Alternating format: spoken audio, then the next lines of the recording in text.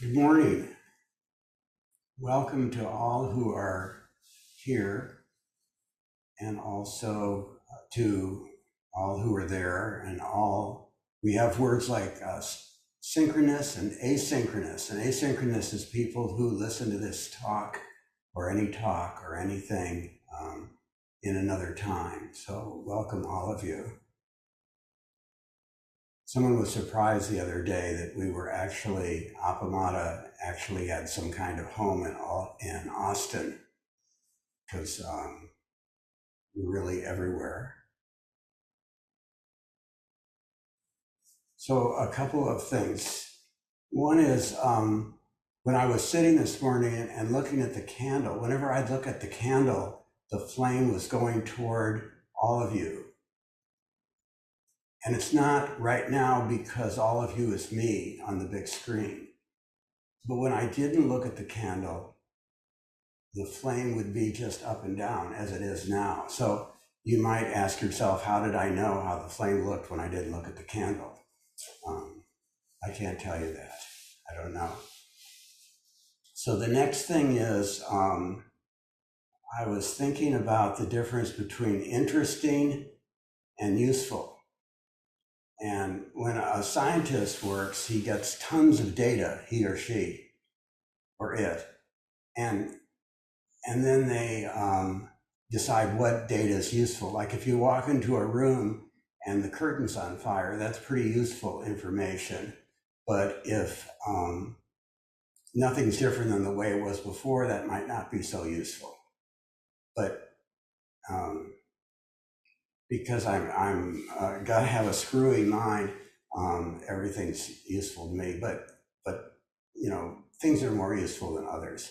And so I hope this will be useful. And so I'm going to start off with something useful because I know people's attention kind of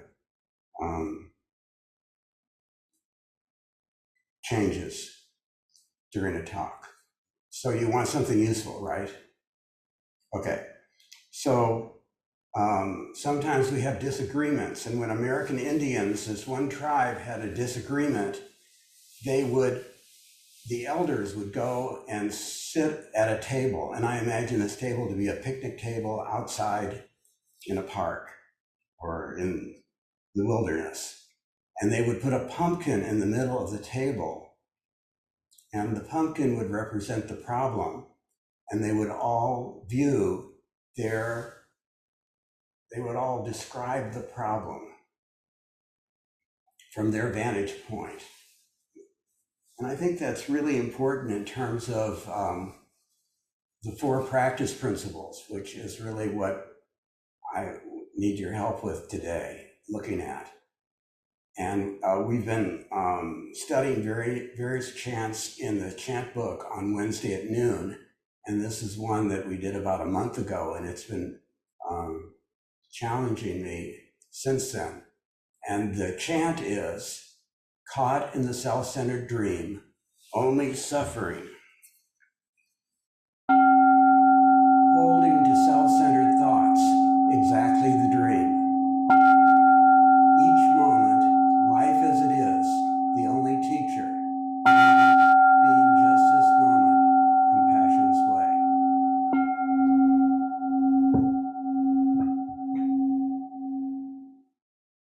So this is also the Four Noble Truths, and it was composed by Joko Beck and Alan Capro, who not only was a poet, but was one of the initiators of the happening. So K-A-P-R-O-W, you might want to read about him. He's a fascinating guy. So I've been curious about how we describe or visualize being caught in the self-centered dream. What would it look like if we saw life as it is? So in a disagreement, we're often in that self-centered dream. And as we resolve the disagreement, we're seeing life more as it is. I was very surprised when I asked my wife to tell me what life as it is looked like to her. And it was so completely different than what I did, what I saw. And I think in the same way, looking at the pumpkin, they'll all see something different, even though they're actually seeing the pumpkin, which again represented the problem. I've become more and more aware that I don't understand much of the Buddhist jargon that I hear. And most of us aren't honest about that, but I see that Joan's here, Joan Mueller, and she raises this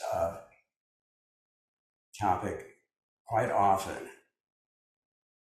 They are too abstract for my noodle. I hear one concept and I'd like to spend some time with it. And then another comes and then another. So it's very difficult for me, I don't know about for you, hearing all this stuff and trying to figure out what it means. And you want to just hang on to the last thing that was said, and then it goes on and on and on, and you just turn into mud. It seems that experiences are much easier to understand, at least for me. Like today, I forgot to duck when I came to this branch of ours that hangs over the sidewalk, and I bumped my head. That's not really true, it's just something I wrote, but you get it. But the Dharma isn't so clear. It is like I'm thrown one wad of tangled thread after another.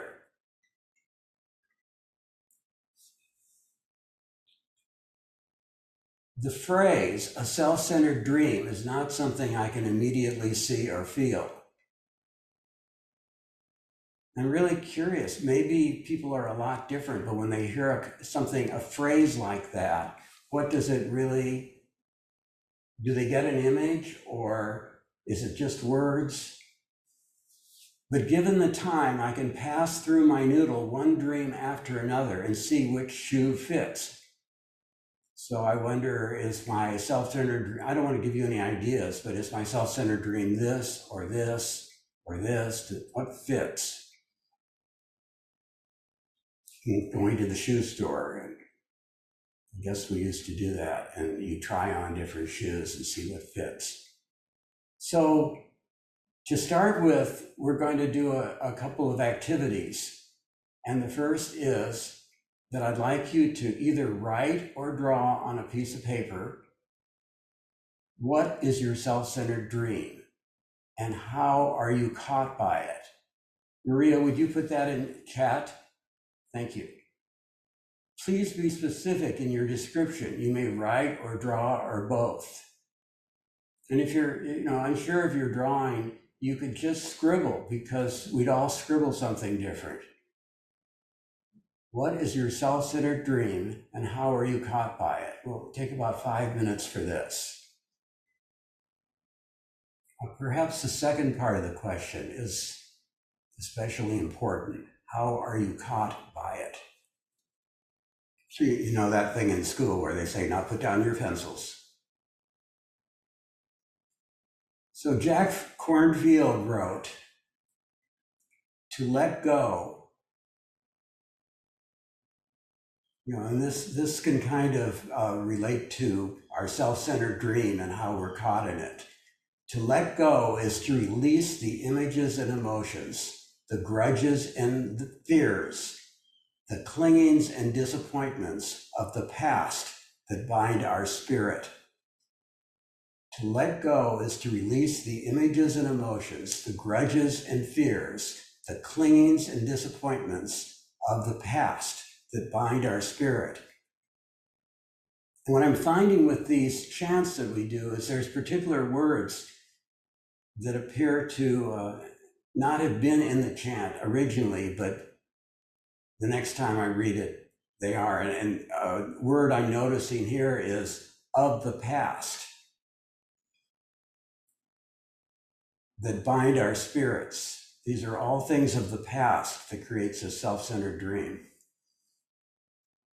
So the next investigation we're going to do is life as it is.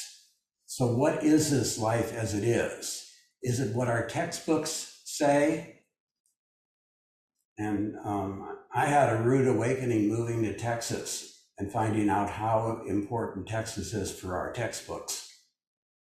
In fact, it's kind of funny, isn't it, that the first three words are Texas, first three letters of textbook.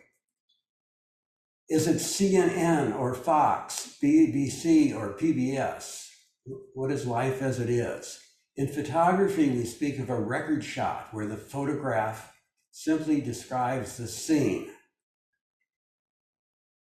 And this is a very deceptive idea. I used to give a photography assignment where they would do a record shot and then an interpretive shot. And almost always the record shots were the most expressive and the interpretive shots were the most kind of bland and records.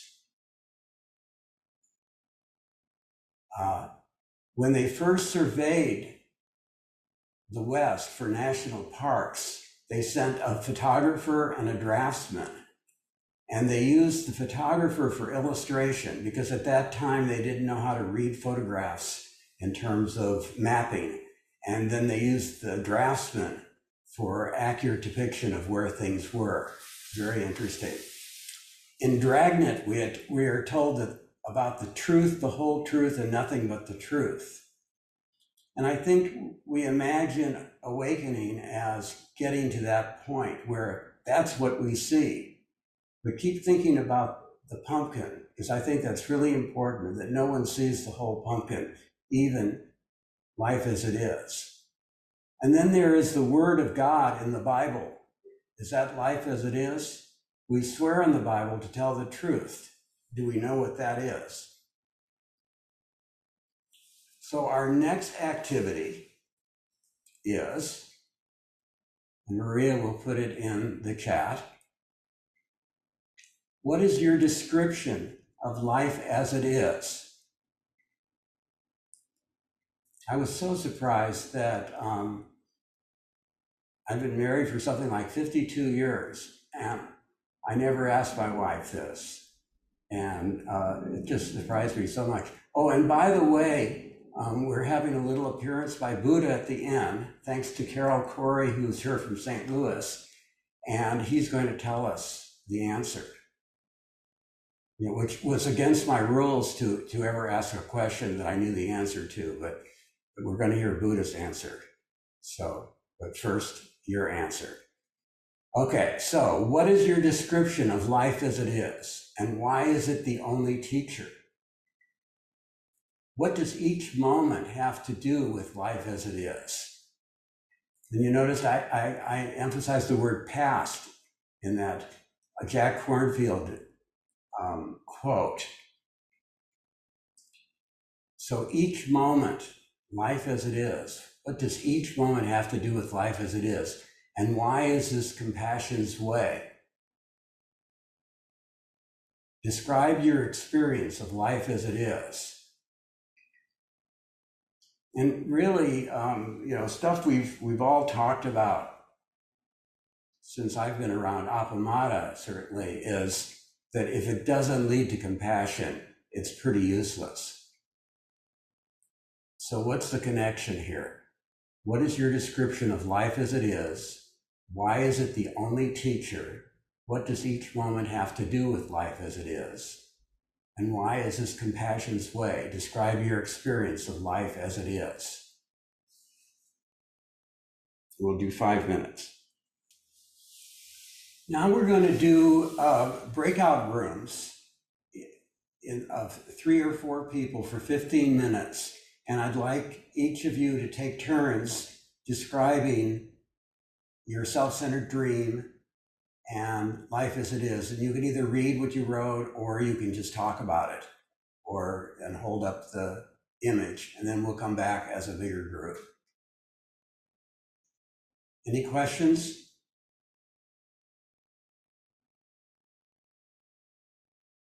Okay, Maria, would you please? Okay, who's going to be first? Someone's got to break the ice. So the ice would go down the river, and if you didn't break up the ice, it would ruin the bridge. That's where that expression comes from. I would like to ask Anne to share her drawing of life as it is. Oh, great. I think she might have had to leave. Anne, did you leave? Oh. Yeah, I think she had to leave early, which is a shame. She did some beautiful drawings. Oh, and that's was kind of key. One thing in our discussion, and I don't want to summarize it, but one thing key was this idea of each moment and how things change. And then Joan said, Joan, what did you say about that? That's what makes life so exciting, is that you don't know what's going to happen. Yeah, I think that's what makes us so addicted to life, is that, you know, no matter what's going on now, what's going to happen next? It's just always full of surprise. Starlet, maybe you could describe Anne's drawing. Oh, yes, I hope I can do justice to it. She drew what she said was a particle field, which she represented the particles separate, but also some of them were concentrated. So they were dispersed on the page, some closer to others. So it looked like a starry night. It looked like galaxies and stars. And at the same time, when you looked at it, it looked like neurons. So in that image, she had portrayed particles that are microscopic, the universe that is the largest that in existence, with the stars and the galaxies. But then you could also see life represented in the neurons of the brain and our place in all of that. So I thought it was marvelous. Mm-hmm. And that was the life as it is drawing, right, Starlet? Yeah.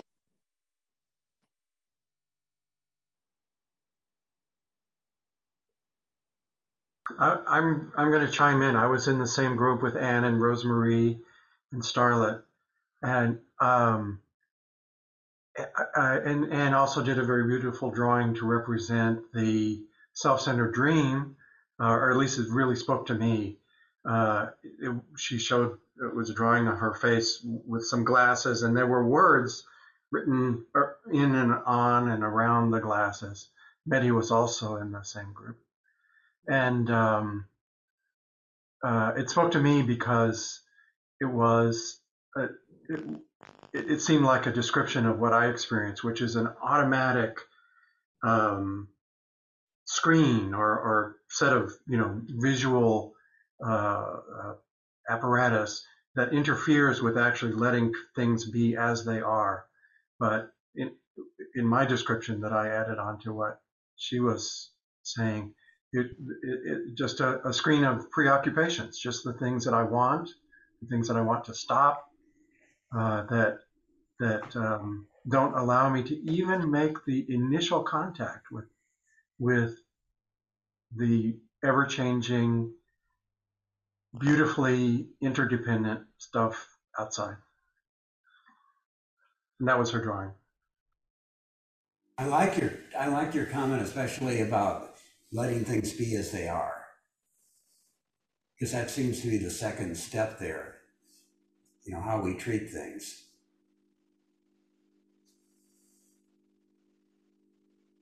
Anything else? Oh, there, Mady. Yeah, can you hear me? Yes. Okay. I think my conclusion is, again, the last line of this verse, being the moment. I think this is important, the reality of life, the dream, and our thoughts, and then our understanding of that. And then at the and understanding and being with, and acceptance perhaps. And then the other part is the compassion's way, which is our input, our action from awareness or from whatever, or true self perhaps, in this equation. To me, that's important, in a compassion's way, accepting. And then, of course, the flint adds wisdom. And that also is a very powerful, complex meaning.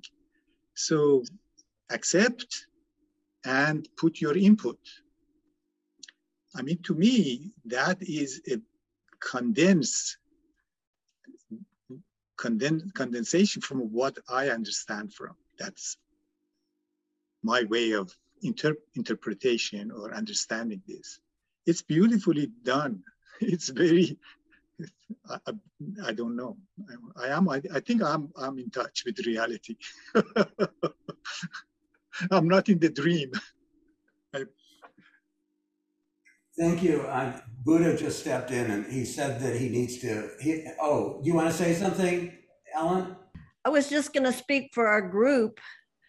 But please, it was Joan Muller and Bill and Miran and me. And I would say, and y'all tell me if you don't agree, I think we were all much more into the self-centered dream than the second half. I mean, we had pretty vivid descriptions of the self-centered dream. Bill had a neurological description that was very interesting. Joan had a picture, which she may, if she wants, may want to show us that. And then I've had a recent experience that just completely discombobulated me, and I had a pretty good description of that. As far as the last half of it, let's see, caught in a self-centered dream, only suffering, holding to self-centered thoughts, exactly the dream. And then each moment, life as it is, the only teacher. I mean, my take on that was, being in the moment and seeing what I'm doing is only way I can get insight into, oh yeah, I'm caught in the self-centered dream. I mean, that's how it's the only teacher. And I don't know, we didn't get too far with that one, that part of it. That's us, unless anybody in my group wants to add something. Well, I hope this discussion continues, because this seems to be so important. What is this all about? So I have Buddha said he had to go soon, so I want to read a couple of things.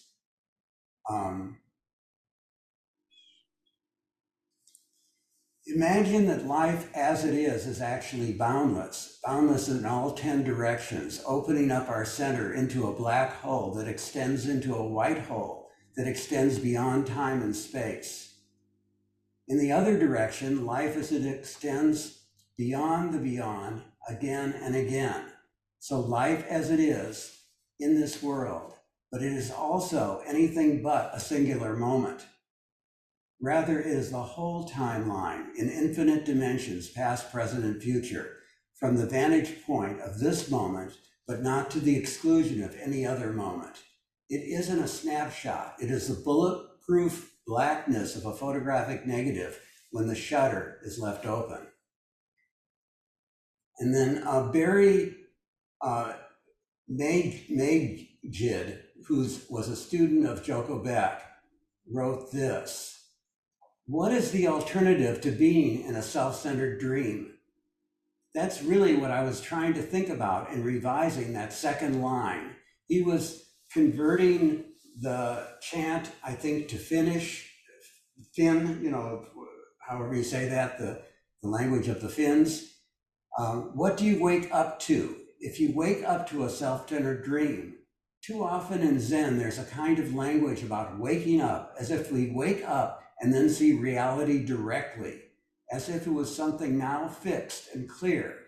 Only we are no longer looking at it through a cloudy, self-centered lens. And that's certainly how I've been dealing with this, that I just have to clean my glasses. But actually, the world and the self are equally empty, equally lack any fixed, continuous, permanent essence. Both are dreams. That's pretty neat. Both are impermanent, transitory, without substance. The suffering of a self-centered dream is the suffering of trying to hold on to and maintain a permanent point of reference. To me, that's the caught. A permanent, unchanging me in the midst of a changing world that somehow you are going to be able to hold and maintain in the midst of a flux. That's always going to be a losing battle. And we know so often people want things to change. I think it was fascinating, the voting the other day about the booster shot, and how there were people who seemed like they don't want to change anything, and there's people who want to change things, and they voted according to who they were as opposed to the topic, but maybe I'm wrong. So here is Buddha, who I promised you, thanks to Carol Corey, who sent this to me. It's called My World is Peaceful. And this is what life is. People think that this world is in a great fire. The end of the kalpa is coming. In truth, my world is peaceful. It is filled with devas and humans. The gardens, forests, and pavilions are adorned with many treasures. The jeweled trees bear many flowers and fruits. The living beings are enjoying it all, and the gods are beating heavenly drums, making many kinds of music, and raining down Mandarva flowers on the multitude and upon myself. Isn't that cool? It's from the Lotus Sutra. Yes, thank you. I should have said that. Yeah. Beautiful. Carol, I want to thank Carol publicly. So around 2007 or 8, I was in a calligraphy workshop that Carol was in also. And somehow I was sitting, I think, next to her or her husband, and saying that maybe I said, I don't know, that I retired and I was interested in Buddhism or something. She said, well, why don't you come and join our sitting group? And so that was 13 years ago. So thank you again, Carol. I keep thanking her, but thank you again. And so I want to thank all of you for this investigation, and I hope it can continue. And I hope we can not see eye to eye on this, in a sense, but see our own life as it is. And the flowers. I've gone a little over the time, so if you need to leave, fine, but I'm going to do the service.